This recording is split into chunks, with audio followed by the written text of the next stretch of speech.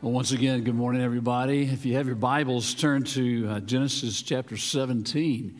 Genesis chapter 17. Let me mention, too, that this past week, and you'll receive it again this week as well, but you received an email. If you missed it, go back and find it, about an Easter devotional that has been designed to be used on each Sunday between now and Easter Sunday. And so we encourage you to take advantage of that opportunity to enhance your Easter experience. Excellent devotional there. Well, let me ask you, as a consumer, when you hear an advertisement for a product, and there are words in that ad, whether you're hearing it or seeing it, that draw you to that particular product. In fact, they come close to even convincing you to get that product, or it does convince you. Have you ever thought about what are the particular words that were used in that advertisement that captured your attention to the greatest extent? What particular words? In fact, I was reading an article the other day about the 13 most powerful words in advertising. Anybody want to guess what some of those might be? I can't really hear you, but it's all right. So like, that's good. You're right. That's exactly right. I'm sorry, everybody kind of said it all together, but I'm sure you're right. But one of those words, I'm not going to tell you all 13, but is free. The word free, that kind of gets our attention a little bit. The word now, that was probably my biggest surprise. The word now is one of the most powerful 13. The word proven, it's proven. The word love, one of the most powerful. Discover, something nobody else knows, discover. But the most powerful word in advertising is the word new. The word new. In fact, neuroscientists tell us that our brains are actually hardwired to the word new, that when we hear the word new, it activates the reward center in our brain, is what it's called. Well, Jesus knew all about neuroscience long before the word neuroscience ever even came along, because he created us that way. And God loves new. In fact, when you think about statements that Jesus made using the word new, what comes to mind? I personally, the most powerful statement that he made using the word new is not even found in the Gospels. It's actually found in the book of Revelation. God, the revelation of Jesus to his apostle John, Revelation chapter 21, he who was seated on the throne said, I am making everything new. Everything new. God loves making new things. As I was studying this passage, or all of Genesis chapter 17 this past week, I was a little slow on the uptake, okay? But it finally dawned on me, I think sometime late Wednesday night, it finally dawned upon me that the word, if you had a theme word for this entire chapter, it is the word new. God does all kinds of new things. For instance, beginning with a new revelation of himself. Chapter 17 and verse 1. When Abram was 99 years old, the Lord appeared to him and said, I am God Almighty. Now, try to just imagine. It had been something like 24 years at this point since God had first called Abram and Sarah out of Ur. And they still remain childless in spite of the promise of a great nation coming from him. We saw it in the previous chapter, chapter 16, that terrible mistake that Abram made in trying to take the whole matter of descendants into his own hands. And he had the son with Sarah's handmaid Hagar, named him Ishmael. And at this point, it's been 13 years since the birth of Ishmael. And so it's been at least that long since we have any recorded conversation, communication between God and Abram, and it may have actually been even longer than that. So what God does here is he sort of reintroduces himself to Abram with a name that he had never used before above himself. In fact, this is the first time that it's used in the Bible. The name El Shaddai, God Almighty. I am God Almighty. But what God is doing is giving Abraham a much deeper grasp of God's character, a much deeper understanding of who he is. It's a name that means that God is all-powerful, that God is the infinite God of the impossible, that he can do anything and meet any need. In other words, this is the name of God that Abraham most desperately needs to hear right now. Well, God continues, I am God Almighty. Walk before me faithfully and blameless.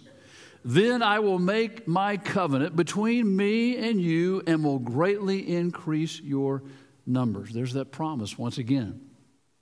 You've probably heard the statement, a promise is only as good as the one who makes it, right? I mean, if I called my three daughters this afternoon and said, hey, girls, pack up your families, get your husband, pack up your families. Over spring break, I'm going to fly us all first class to Maui, where I have reserved the top floor of the Ritz-Carlton for the entire spring break. You know what they'd say to me? Oh, come on, Dad. Get real. Who are you kidding? Because they know that they know me well enough to know that I don't have those kinds of resources.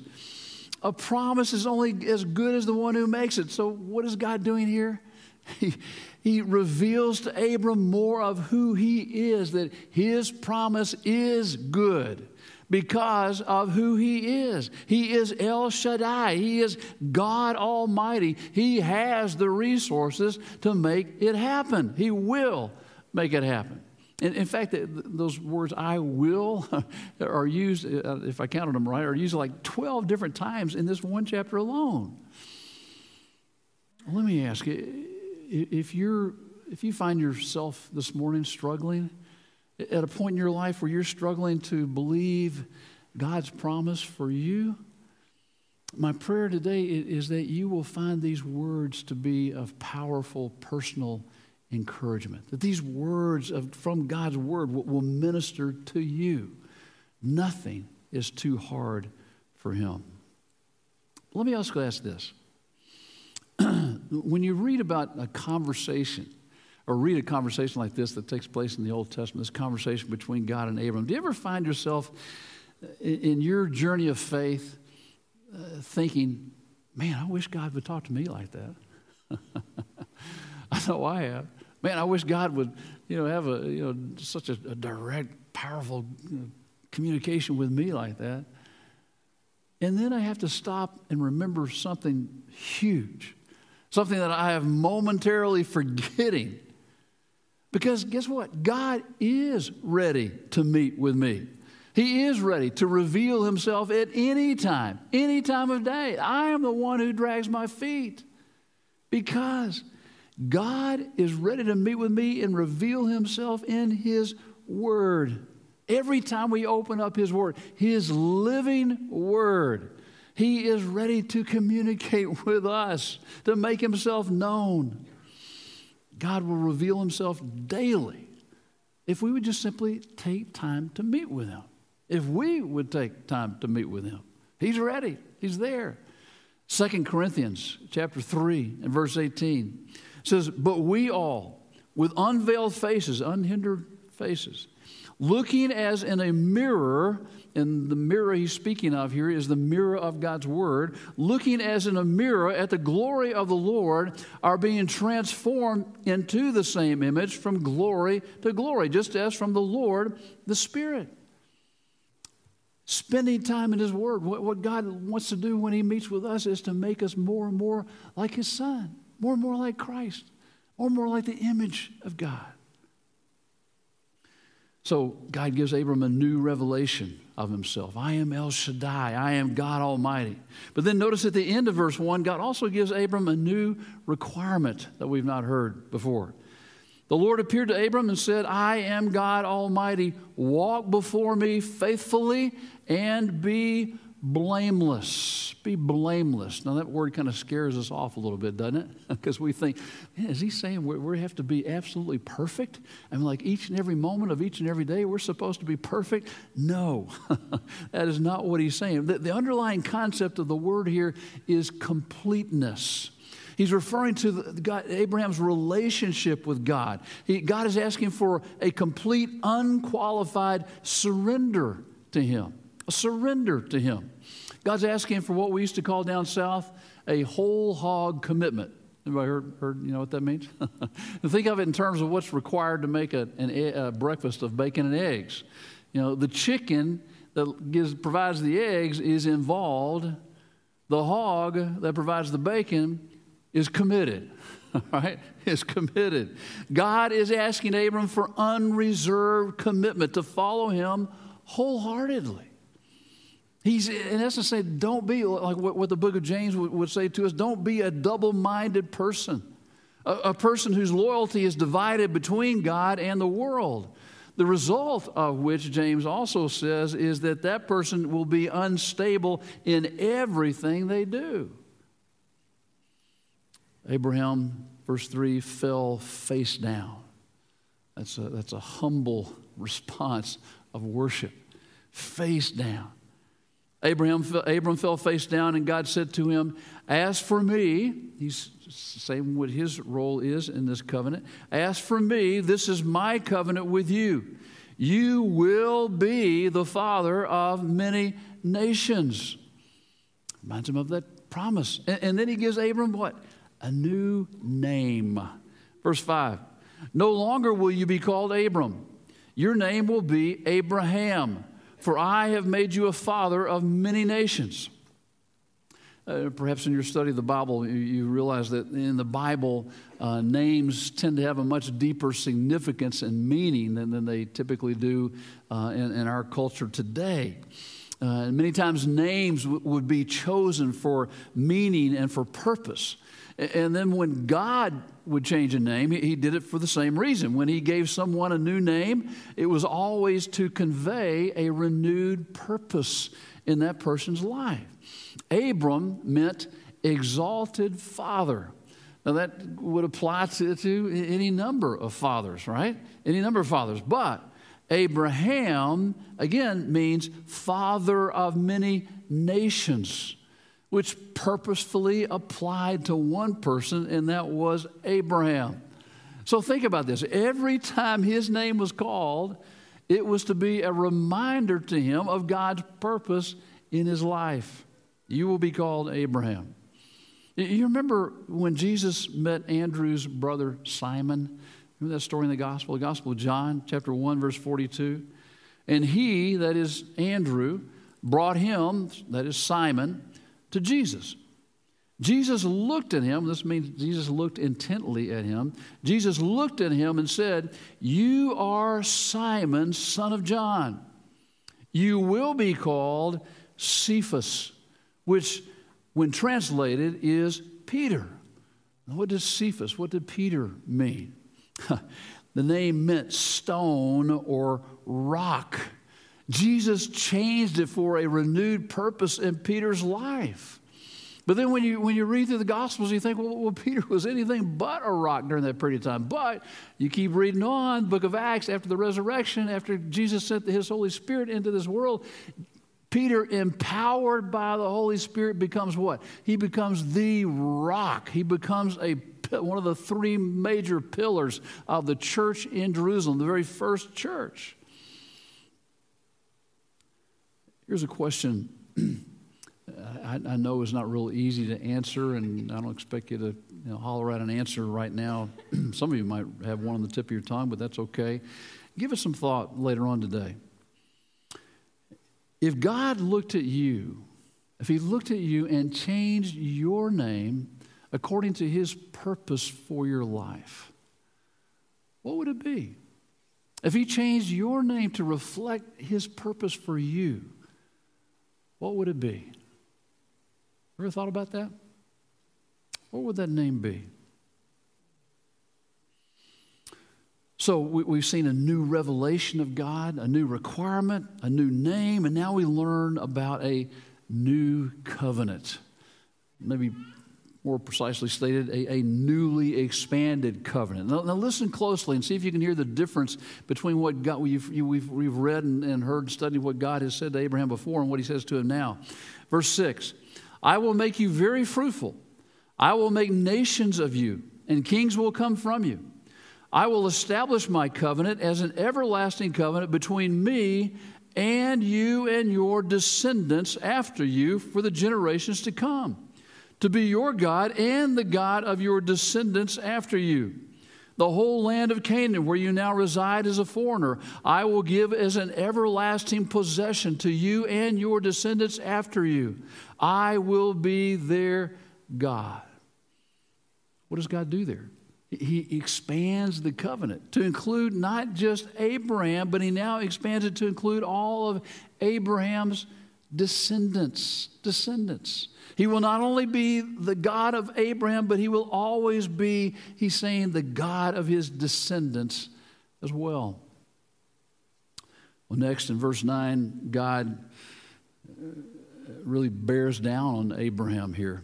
Verse 9, then God said to Abraham, as for you, you must keep, God had already said, as for me, now he says, as for you, Abraham, you must keep my covenant. You must keep my covenant, you and your descendants after you, for the generations to come. Now, remember, as the years of childlessness kept piling up for Sarah and Abraham, and he made, you remember, he made those first two attempts to compromise God's promise. First, in chapter 15, he suggested to God that Eliezer, his right-hand man, his right-hand servant, which was the custom in that day, if the patriarch of the family didn't have a child, then the right-hand servant could be then become the heir. He suggested that Eliezer could be his heir, and then after several more years of childlessness, again, the tragedy that we saw in chapter 16, where Abraham chooses again to take things into his own hands, and he has a son with Sarah's handmaiden Hagar. And so what is God saying now? God is saying, listen, Abraham, read my lips. Read my lips. As for you, you must keep my covenant. There is going to be no more compromise on your part as to trying to make any more attempts to compromise my promise. You must keep my covenant, period. Well, then, God designates a new sign of the covenant, a sign that will help strengthen and establish Abraham's faith, and it's the sign of circumcision. Circumcision being the cutting away of the foreskin of the male organ. Verse 10, this is my covenant with you and your descendants after you. The covenant you are to keep. Every male among you shall be circumcised. You are to undergo circumcision, and it will be the sign of the covenant between you and me. For the generations to come, every male among you who is 8 days old, you remember Jesus, in Luke chapter 1, where Jesus refers to his circumcision at 8 days old. For the generations to come, every male among you who is 8 days old must be circumcised, including those born in your household or bought with money from a foreigner, those who are not your offspring. Whether born in your household or bought with your money, they must be circumcised. My covenant in your flesh is to be an everlasting covenant. Any uncircumcised male who has not been circumcised in the flesh will be cut off from his people. He has broken my covenant. You see, just as God gave Abraham a name to remind him of his promise, of the promises that he had made, now God gives him a sign that will literally be carved into his body, so that it will always be with him wherever he goes, a permanent physical sign of the whole hog commitment that is to be present in Abraham's heart to keep the covenant. Now, it's very important for us to understand this whole matter of circumcision, because 2,000 years later, the brand new church, you can read about it in Acts 15, the brand new church almost split over the issue of circumcision. when some influential Jewish Christians started teaching that unless you're circumcised, you cannot be saved. Circumcision was intended to be an outward physical sign to remind the people that they had a God who loved them and that he was a faithful keeper of his covenant, as well as a reflection of their personal heart to keep that covenant. Now, so you entered into that old covenant by that physical act. Yet, even in the Old Testament, we find where just the references where just the physical act alone was not enough. Moses, when he was preparing the hearts of the Israelites before they entered into the promised land, he commanded them to circumcise their hearts. Jeremiah preached, chapter 4, verse 4, circumcise yourselves to the Lord. Circumcise your hearts. Circumcision was the sign of the old covenant. So let me ask, what is the sign of the new covenant? The new covenant in Jesus Christ? Well, it's water baptism and communion. But let's be careful here. You don't enter the new covenant by those physical acts. You enter the new covenant in Christ spiritually. By placing your faith and your trust, you believe and you are saved. And Paul writes in Romans chapter 2, verse 29, the true circumcision is the circumcision of the heart that takes place when you are spiritually baptized by the Holy Spirit, which takes place the moment that you receive him as your Lord and Savior. That's not something that takes place later on in some ecstatic experience. It takes place the moment you receive Christ as your Lord and Savior.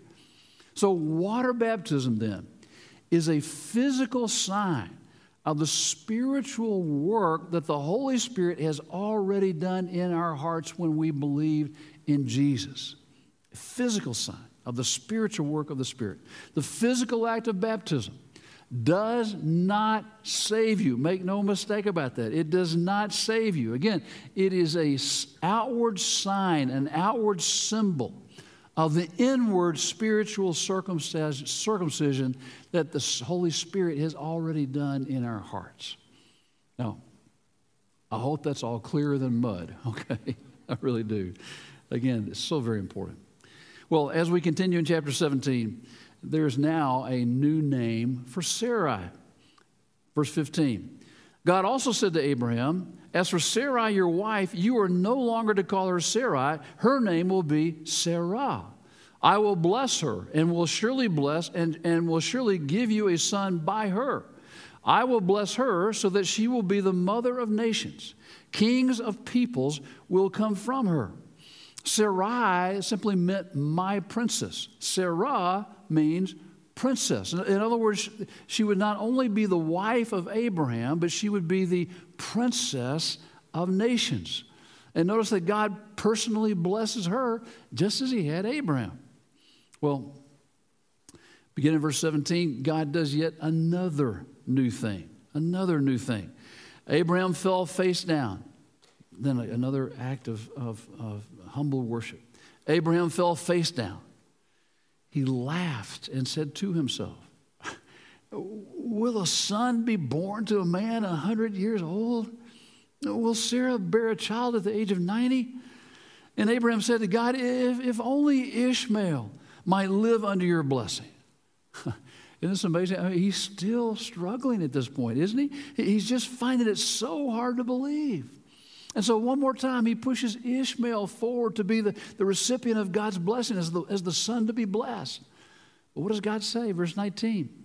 Yes, but your wife Sarah will bear you a son, and you will call him Isaac. I will establish my covenant with him as an everlasting covenant for his descendants after him. And as for Ishmael, I have heard you. I will surely bless him. I will make him fruitful and will greatly increase his numbers. He will be the father of 12 rulers, and I will make him into a great nation. But my covenant I will establish with Isaac, whom Sarah will bear to you by this time next year. When he had finished speaking with Abraham, God went up from him. End of conversation. You know, it is really with incredible mercy and grace right here that God restores, it continues this process of restoring Abraham's heart. I mean, think about the amazing brand new assurance that God gives to him. Did you catch what was different this time? Instead of God just telling him that he's going to do it, what does he do? He actually gives a timeline for when it is going to take place. What did he say? By this time next year. Abraham had never heard that before. I mean, think about it in terms of this pandemic. Let's pretend that there actually is someone in the country who is truly the expert on this whole terrible virus. He's truly the expert, or she is the, whatever. And they come out and they say, folks, I have this really good news for you. This thing will come to an end. That's all for now. Just hang in there. Well, you're left thinking, well, I'm glad there's going to be an end to this thing. It is good to hear that. But how much longer? Is it going to be 6 months? Is it going to be a year? Is it going to be 2 years? How much longer do we have to hang in there? I mean, how much more assuring would it be if that same person stepped out and said, folks, just 6 more months and this thing will be done. You just have to distance and wear a mask for 6 more months, and then everything will be completely back to normal. I mean, how much better is that? While listening to God once again making these promises. Don't you know, it would have been very easy for Abraham to think to himself at this point, oh, Lord, it's been 24 years already and still no child. So are you saying, is it going to be another 24 years before this happens? I mean, thank you that it's going to happen, but how much longer? So with this kind of amazing grace of assurance, I mean, it had to restore Abraham's heart. And isn't that one of the new things? One of the new things that God also does for us too. With his mercies that are new to us every morning, God restores our hearts. Does he not? 2 Corinthians chapter 5 and verse 17 says, therefore, if anyone is in Christ, this person is a new creation. The old things passed away, behold, new things have come. In Jesus Christ, he restores us to a new relationship with himself, with God. He gives us restored earthly relationships. He makes those relationships new. And then yet we have this amazing promise in Joel chapter 2, verse 25, the Old Testament prophet, that where he says that God even restores the days and years. He says that the locusts have eaten. What he means is that the days and years that have been lost because of the effects of sin in our lives. Think about how incredible that is. I mean, absolutely amazing. God can not only renew a life and redeem not only its future, but the past as well. Let me ask you, has God restored anything in your life? Has he? Can I get an amen? Absolutely. Well, finally, chapter 17 ends with a new obedience on Abraham's part. He immediately went out and did what God told him to do, which as every man in this room and those watching online would agree, was not an easy thing to do, okay? Chapter 17, verse 23, on that very day, Abraham took his son Ishmael and all those born in his household or bought with his money, every male in his household, and circumcised them, as God told him. Abraham was 99 years old when he was circumcised, and his son Ishmael was 13. Abraham and his son Ishmael were both circumcised on that very day. And every male in Abram's household, including those born in his household or bought from a foreigner, was circumcised with him. Abraham's immediate obedience is outward evidence of his heart's intent to be blameless, of his wholehearted commitment, his whole hog commitment to God.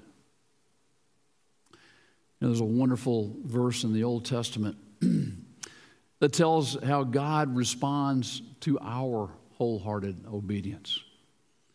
2 Chronicles chapter 16 and verse 9. For the eyes of the Lord roam throughout the earth, so that he may strongly support those whose heart is completely his.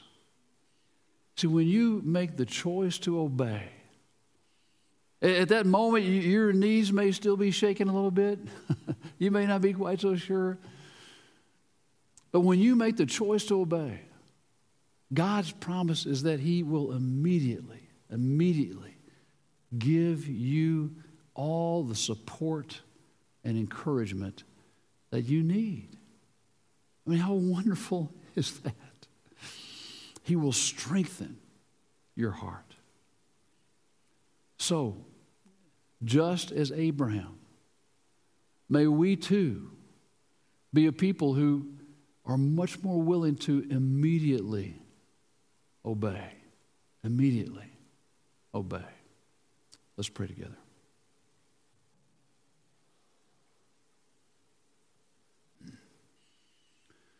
With our heads bowed and eyes closed, I want to invite not only those here in the room, but those of you who are watching online, to take a moment, just a moment, to let us know how God is at work in your heart today. If you would send another text to that 97,000, one word, SHBC next, SHBC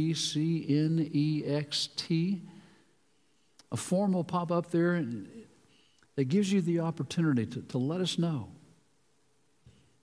It could be that the new thing that God is wanting to do in your life today is to bring you into his kingdom through our Lord Jesus Christ. That he wants to bring you to that place where you are now ready to commit your heart to Jesus. To recognize the circumcision of the Holy Spirit in your heart. Let us know, would you? Maybe that you came to know Jesus years ago, but that you have recently not been walking so close, perhaps at a pretty great distance. And you're ready to acknowledge and allow him to make that relationship new once again, renewed, made fresh. Would you let us know that? It may be that you're ready to join a new fellowship of believers where you'll walk alongside and serve him, not only inside these walls, but outside these walls as well. Let us know that if you're ready to join our church. Father, we thank you. We thank you that Jesus makes all things, is making all things new.